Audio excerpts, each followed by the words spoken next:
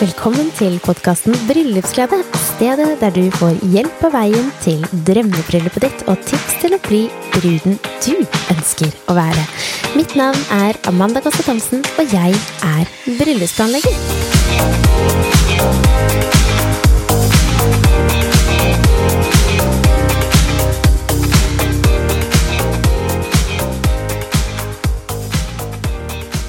Hva er det som skjer når to ulike kulturer skal gifte seg? Jeg er selv fra Brasil, eller det vil si min mor er fra Brasil, og min far var fra London, hvilket betyr at jeg er oppvokst med veldig mange forskjellige inspirasjonskilder, men jeg er født og oppvokst i Norge. Mannen min derimot, han er jo norsk. Han har mye fransk familie, men han er i bunn og grunn norsk, født og oppvokst i Norge, reist mye akkurat som meg, bodde i utlandet han også, men da vi skulle gifte oss, det var ikke bare, fordi da hadde jeg jo selvfølgelig en mor som hadde noen ønsker, fordi sånn gjør vi det i Brasil, og så hadde han en mor med noen ønsker, og så hadde han noen ønsker, og så hadde jeg noen ønsker, og sånn er det jo når du skal gifte deg. Det er mange som drar deg i alle retninger, og det er lett å tenke, wow, hva skal jeg gjøre nå?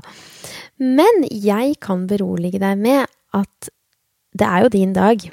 Så først og fremst så kan jo du gjøre faktisk nøyaktig hva du vil, men tradisjoner og kulturer synes jeg er utrolig spennende og kjempeinteressant. Ikke minst så er det veldig, veldig mye gøy du kan gjøre.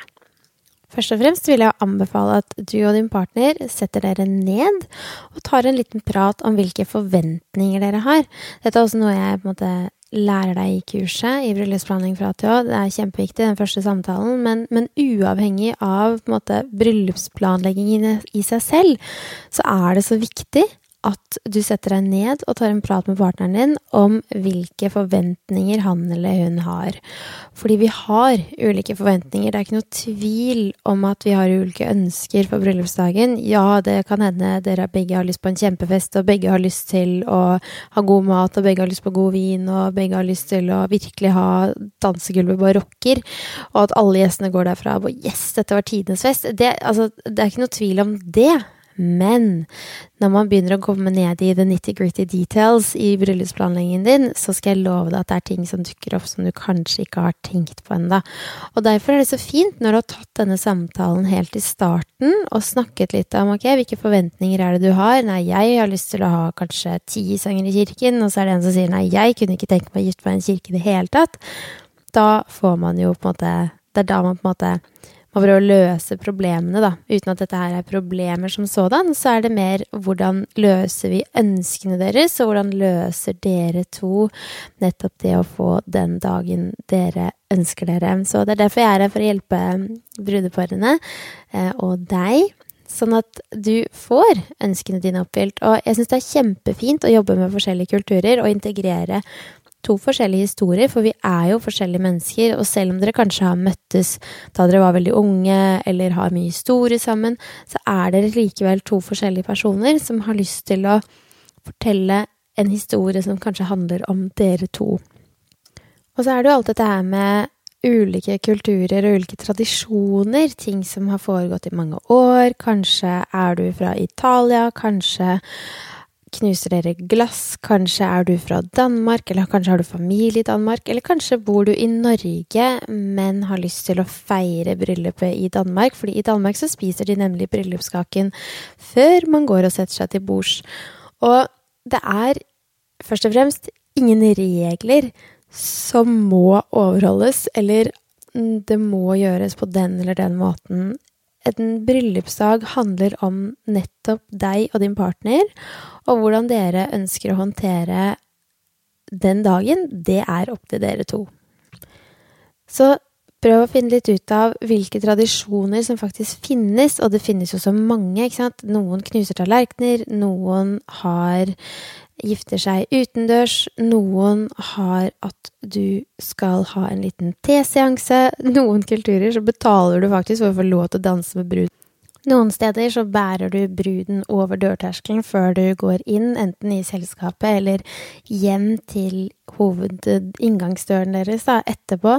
Andre steder så er det lykke å kaste strømpebåndet. I Danmark så klippes sokkene til mannen fordi det betyr lykke. Og så har du den lille historien til kaketoppere som var faktisk dronning Victoria.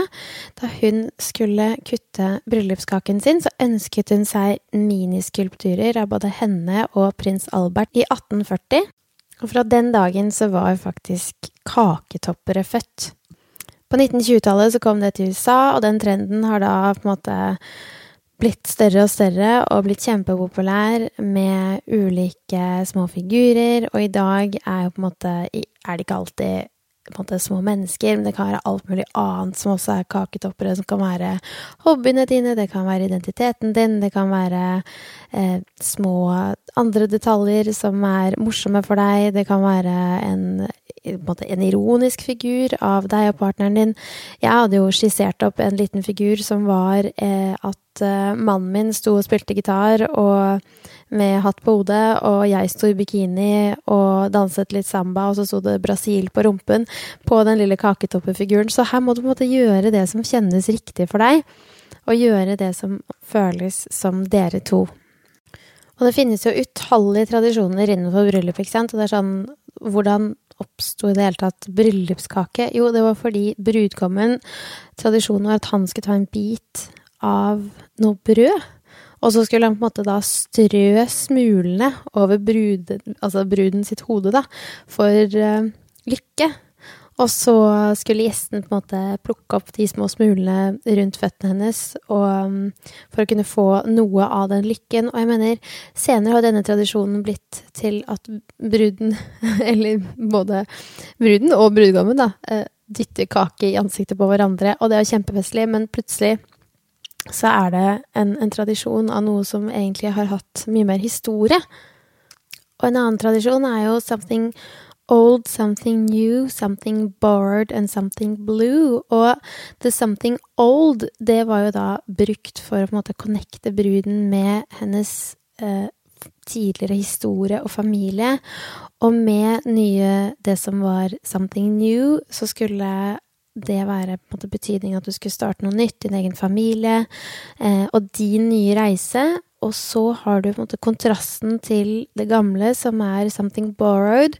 Det skulle være noe som var tatt fra et lykkelig ekteskap, sånn at det lykkelige ekteskapets på en måte lykke da, og good fortune, som det heter på engelsk, skulle da på en måte videreføres til bruden. Og something blue, det var assosiert med noe man virkelig trodde på, å være lojal og å være trofast i forholdet. Det på en måte skulle være noe som minnet om true blue da. Men uansett hvordan på en måte det lille rimet er, så er det på en måte en liten inspirasjon for, og en liten historie å ha med seg i hva du selv skal inn i, hvor du kommer fra, og kanskje har du noe som kan være veldig enkelt, som kan være din mors gamle smykke, kanskje har du en bestemor som ikke kunne være der, men kanskje hadde hun en blå ring.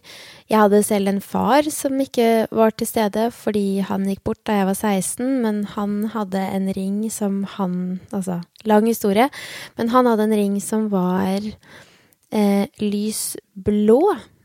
Det vil si faktisk så var den aquamarin, og det var så fint, fordi han ga jo den til mamma for mange, mange, mange år siden, og mamma sa egentlig dette kan være din something borrowed, men også something blue. Men det var veldig hyggelig, fordi jeg fikk den, og det er jo en ring som har veldig mye betydning, og sånne type ting får ekstra betydning når den personen du tenker på, som du kanskje skulle ønske var der, måtte ikke er der. Og det er disse tradisjonene som også er viktige for deg selv og for din partner å ha med, og disse tingene er viktig å snakke om. Og dette trenger jo ikke være noe som er dyrt og prangende og stort, og ikke sant? Det kan være strømpeholderen din som er lyseblå, det kan være at du og din mor gjorde noe sammen da dere var små som var viktig for deg, det kan være at din partner har gitt deg noe som blått for lenge siden. Altså det kan være hva som helst, virkelig, men noe som viktig for deg, og det det som med tradisjoner og bryllupsdagen, at det handler mye om følelser, og det handler mye om hva det du selv har lyst til å oppnå, hva det du selv har lyst til å føle på dagen, og det å være litt bevisst på det, det jo det som gir deg den ekstraordinære følelsen og gleden på bryllupsdagen da. Og sånn som med brudeslør, noen sier at ja, men jeg vil ikke ha brudeslør, andre sier jo, jeg må ha brudeslør, og dette jo helt individuelt, og det selvfølgelig deg som velger, men det som på en måte den charmerende historien til brudesløret, det jo fordi bruder brukte brudeslør for å beskytte seg selv fra på en måte bad spirits da, som man sier på engelsk, ikke sant? Altså, de som var slemme, de som var sjalu, de som hadde dårlig energi inn i ditt liv, det skulle ikke du ta med deg inn i ekteskapet. Så da gikk du inn med brudeslør for å på en måte være beskyttet fra the evil eye, som man sier. Og i noen tradisjoner har dette også blitt brukt fordi man gifter bort unge damer i alt for tidlig alder, selvfølgelig, og så bruker man det sløret for å skjule identiteten, og det synes jeg veldig, veldig trist. Og for mange, mange år siden så skulle på en måte best man, det skulle være han som var altså din forlover til partneren din da. Det skulle være han som var sterkest, han som virkelig kunne kidnappe bruden, hvis foreldrene hennes ikke godkjente at når mannen spurte om å få lov til å gifte seg med på en måte faren sin datter. Hvis foreldrene da sa nei, så skulle da best man, det var hans jobb, det var da kidnappe bruden. Og så har du da honeymoon, som var den store bryllupsreisen, som i dag en fantastisk tid, hvor du bare kan mimre og kose deg og nyte på en måte bryllupsplanleggingen, se tilbake, puste litt. Det har jo vært intens, og det har vært mange ting, og det har vært mange valg å ta, og det har vært mye å tenke på. Men historien til på en måte, bryllupsreisen, det var jo at man da på en måte skulle kidnappe bruden vekk fra hele hennes familie, sånn at de ikke skulle ha mulighet til å finne henne i en måneds tid. Og så det sånn som det å kaste ris på brudeparet, det noe man gjør veldig sjelden i dag. Men det mye mer sånn bobler, og man blåser hyggelige ting, og man har kanskje noen lyskastere, eller altså hva enn det da. Tørkede blader, tørkede roser. Men før i tiden så skulle på en måte de små kornene, da, de riskornene, de skulle på en måte dusje bruden og brudgommen med lykke og kjærlighet og masse fertilitet. Og det jo så mange i dag som har en helt annen inngang til det å være brud. Man gifter seg ofte senere, man har kanskje barn fra før av, ikke sant? Man har noen har kanskje prøvd å få barn lenge og har en helt annen reise inn dit. Så jeg tenker at hvis man på en måte skal tenke litt over hvilke tradisjoner som kan være litt morsomme, litt spennende, som kan bety noe for dere da, så på en måte prøv å navigere gjennom hva det som dere kjenner at liksom det i deres ånd, i deres på en måte sinnsstemning, og hva det dere to har lyst til, og hva det dere to har lyst til å fremheve ved dere selv. Og jeg blir jo veldig ofte spurt sånn, ja, men skal vi ta vare på toppen av bryllupskaken? Det gir jo på en måte lykke. Og selvfølgelig, det må du jo bare gjøre, men det jo ikke nødvendigvis sånn at brudeparene som tar vare på den også spiser den. Det ikke alltid den egentlig holder å være i fryseren et helt år. Men det et gammelt rim som du kanskje har hørt før. Jeg husker jeg har hørt det veldig mye som liten jente i hvert fall. First comes love, then comes marriage, then comes baby in a baby carriage. Og det var jo fordi at når du da hadde frosset ned den kaken, så trengte ikke brudeparet å gå til innkjøp av en ny kake, fordi man regnet med at det kom til å komme en baby innen det første året, og da var dette en dessert man på en måte kunne feste med og hygge seg med og feire at man da enten var gravid eller hadde fått barn da. Og så det andre tradisjoner som, har du lyst til å ha en first look? Har du lyst til å se partneren din før du skal inn i en hvilelse, eller har du ikke lyst til å gjøre det? Og har du ikke lyst til å gjøre det, så definitivt ikke gjør det. Har du lyst til å gjøre det, så gjør det. Og i Norge så har vi jo dette her med på en måte klirring i glasset, ikke sant? Tramping under bordet når alle gjestene tramper, og så skal man man skal opp og kysse på stolene sine, man skal under bordet og kysse. Og dette jo kjempemorsomme tradisjoner, som når vi snakker om dette her til andre land, så det sånn, herregud, gjør dere dette? Det jo så festlig. Men ikke det superstyrete med kjolen? Og jo, har du en litt stor kjole, så kan det være litt styrete. Men det fryktelig gøy. Og i Norge vi også veldig kjent for våre taler i bryllup, og noe jeg synes veldig, veldig, veldig hyggelig. Så det gjelder ofte, hvis man på en måte har litt sånn skrekk for at talene skal ta hele kvelden, så gjelder det jo ofte å si at ja, men dere får et visst antall minutter, og så må de bare forholde seg til det. Og så må man si at ok, men da kan Toastmaster få lov til å kutte det før det, om det noe som ok for brudeparet.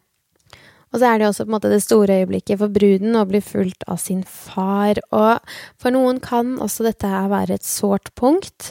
Det kan være at du ikke har en far, det kan være at du ikke oppvokst med dine egne foreldre, det kan være du adoptert, det kan være 1000 ting som gjør at nettopp du ikke har lyst til å gjøre dette her, eller at du synes det blir veldig sårt.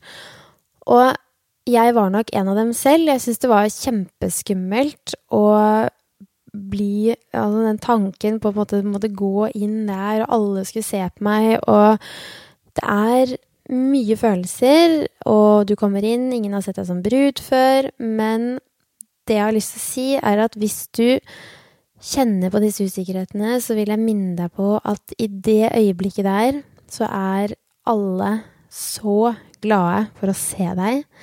De så glade på dine vegne, og den kjærligheten som oppstår i det rommet, den veldig, veldig unik, og den skal du virkelig ta med deg inn i dagen videre.